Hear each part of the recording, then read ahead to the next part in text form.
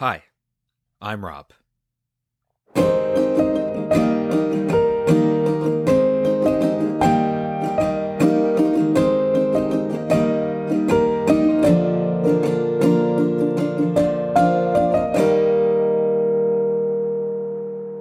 Tale number 35.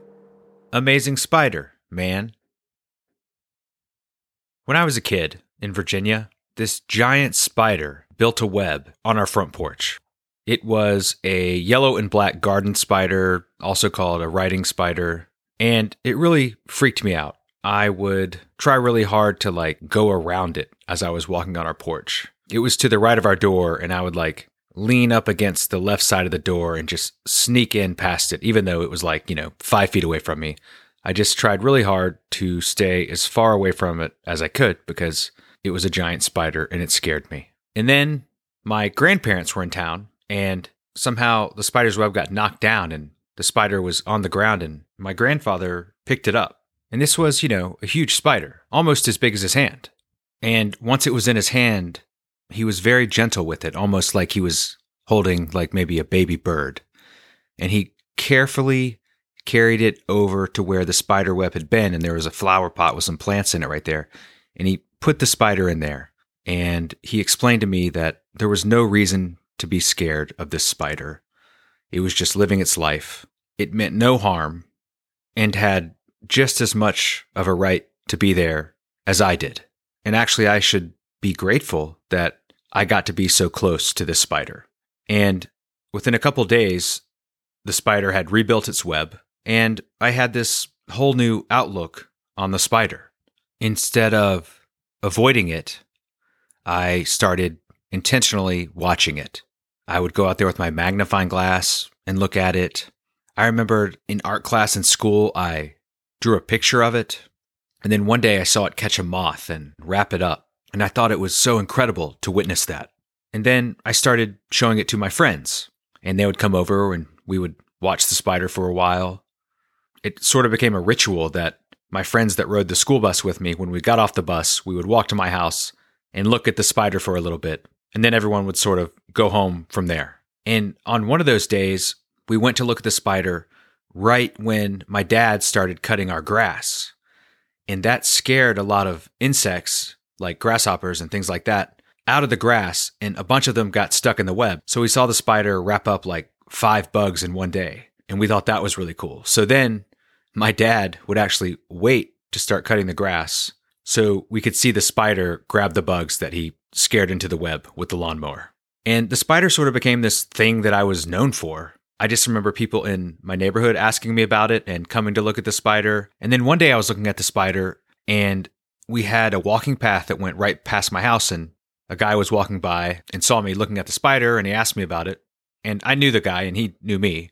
He was our local weatherman. And I started telling him about the spider, and he asked me if I wanted to maybe talk about it on a segment on the news one day.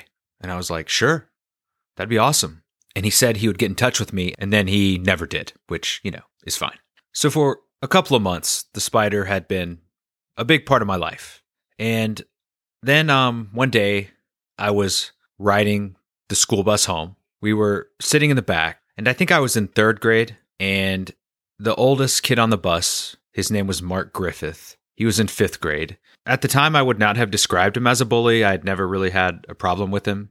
He was more of a class clown, always goofing off, trying to get people to laugh, playing jokes, things like that. He wasn't terrorizing kids on the back of the bus. But something happened where he got in an argument with one of my friends that lived in my neighborhood. If I remember correctly, they were arguing about whether Super Nintendo or Sega Genesis was better.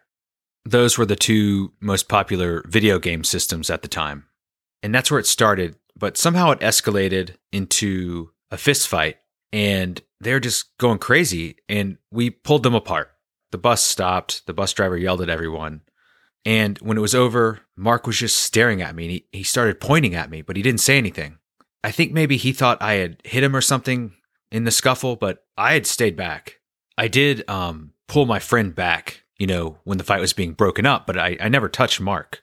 I wasn't sure why he was mad at me, but he was pointing at me and just glaring. And I thought he was going to follow me off the bus and beat me up, but he didn't. So I go home and like an hour goes by and I'm watching TV and I hear voices outside.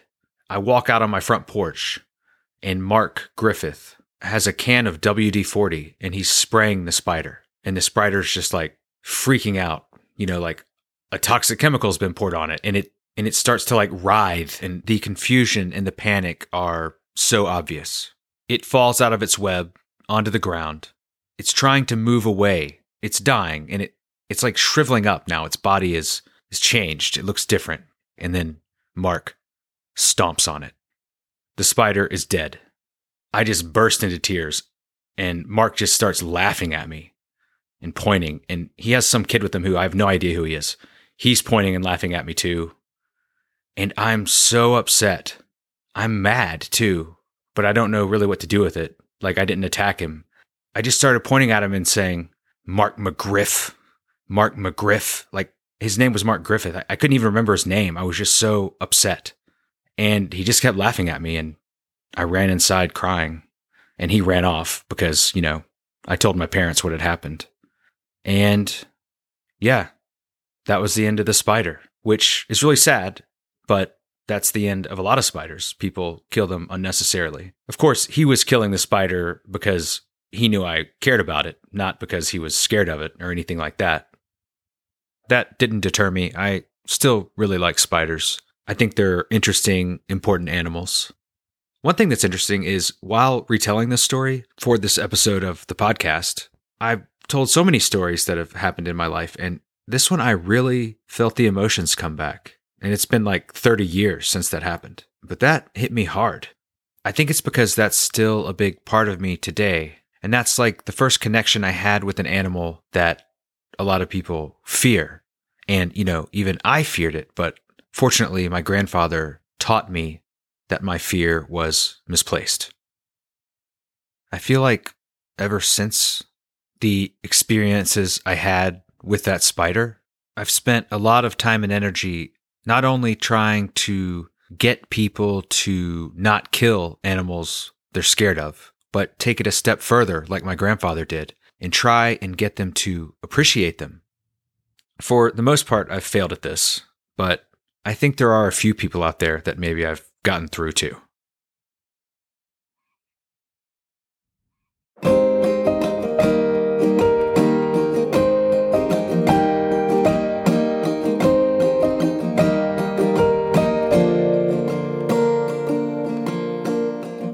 Rob Tells Tales is produced by me, Rob Tiffin. I had some additional editing help from Ben Lamb. The cover art is by Marcella Johnson. She also came up with the title of the podcast. Our theme music is by Mitchell Hardage. You can find us on Instagram, Facebook, and at robtellstales.com.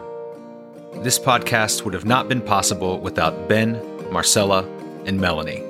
Thank you. And thanks for listening.